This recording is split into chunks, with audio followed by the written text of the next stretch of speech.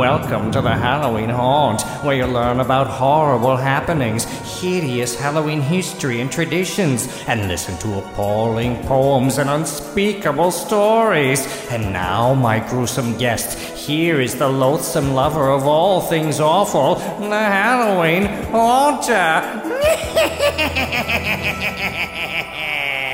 A few years ago, I discussed the Headless Horseman, the character created by Washington Irving in the short story The Legend of Sleepy Hollow. You're welcome to go back and listen to the episode to learn more about him. This time I will delve into the original story itself, one of the first American stories to really stick, so much so that we still know and love it today.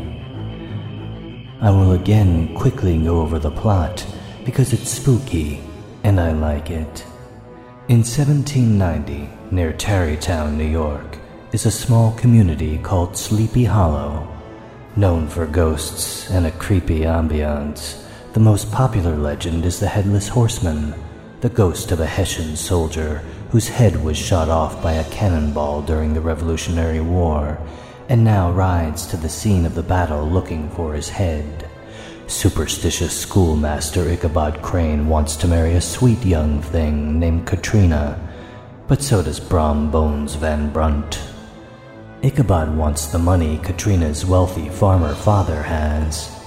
Brom Bones plays some pranks on Ichabod until a harvest party at Katrina's family home. Ichabod plans to propose, but he's turned down. That night he rides home very sadly past several haunted spots he'd been told about in ghost stories. He encounters a silent stranger atop a horse, then realizes that the stranger has no hand. Well, he does, but it's on the saddle next to the stranger's body. Ichabod knows about the Headless Horseman, and knows that if he can make it to the bridge in time, he'll be safe. However, Ichabod's horse is slow, and the horseman beats him to the bridge, rears his horse, and throws his head into Ichabod's face. The next day, Ichabod isn't around, and is never seen around those parts again. Was it the Headless Horseman, or Brom Bones in disguise? Well, the story implies that Brom Bones was the culprit, but a new legend was born in Sleepy Hollow. That of the disappearance of Ichabod Crane through ghostly means. The Legend of Sleepy Hollow was published in 1820 in a collection of 34 essays and short stories that together are called The Sketchbook of Geoffrey Crayon, Gent. It also contains another early American classic you might have heard of, Rip Van Winkle. That's another story with supernatural elements, but perhaps a little less spooky. It was a big success in America, and one of the first American literary successes in Europe. Mr. Irving had been writing for nearly 20 years at that point. His original pseudonym was Jonathan Oldstyle, which is a great name. He wrote many historical works, including a 5-volume biography of George Washington. Although these stories are early examples of great American fiction, they were actually written in England, where he resided for his business at the time. Interestingly, though, he finally passed on in Tarrytown, New York, and he is buried in Sleepy Hollow Cemetery. How sweet. Both the legend of Sleepy Hollow and Rip Van Winkle were influenced by German folk tales. Washington Irving lived in Manhattan, New York, but when he was a teenager, his parents sent him to stay with friends in Tarrytown, as there was an outbreak of yellow fever in the city. He traveled up and down the Hudson River over the next few years and heard many Dutch legends. There is a story of the wild huntsman, who was a specter who would chase people through the woods. He was often portrayed as headless, and in the stories his victims had some sort of flaw of character. While there was a fairly strong German population in the area, it probably helped that Mr. Irving went on a tour of Europe, including Germany, as he was writing the sketchbook. Headless horsemen seemed to ride all over Northern Europe, including Ireland, Scandinavia, and England.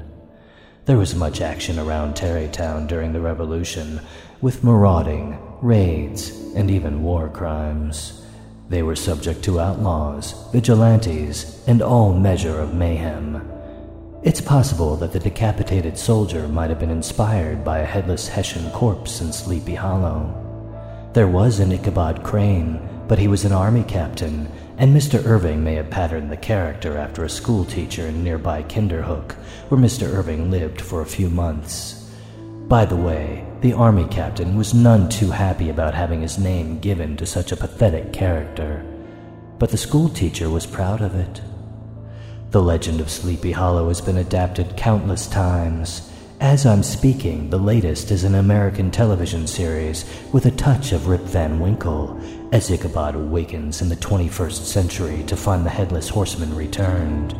In the series, he is a Revolutionary War soldier and spy, as the real one was. As I said, Sleepy Hollow is a real place, but there was no official Sleepy Hollow until the village of North Tarrytown, New York changed its name to Sleepy Hollow. For tourism reasons. It's not the only one, though. There is a Sleepy Hollow, Illinois, where they play up the whole Headless Horseman thing, and Sleepy Hollow, California, which also tries to hitch its wagon to Ichabod's star. I don't know how successful they are. All this talk about Sleepy Hollow reminds me that I need to create an easy floor plan for Halloween, so the Headless One doesn't bump into a cauldron or worse in the haunt. Learn more at thehalloweenhaunt.com.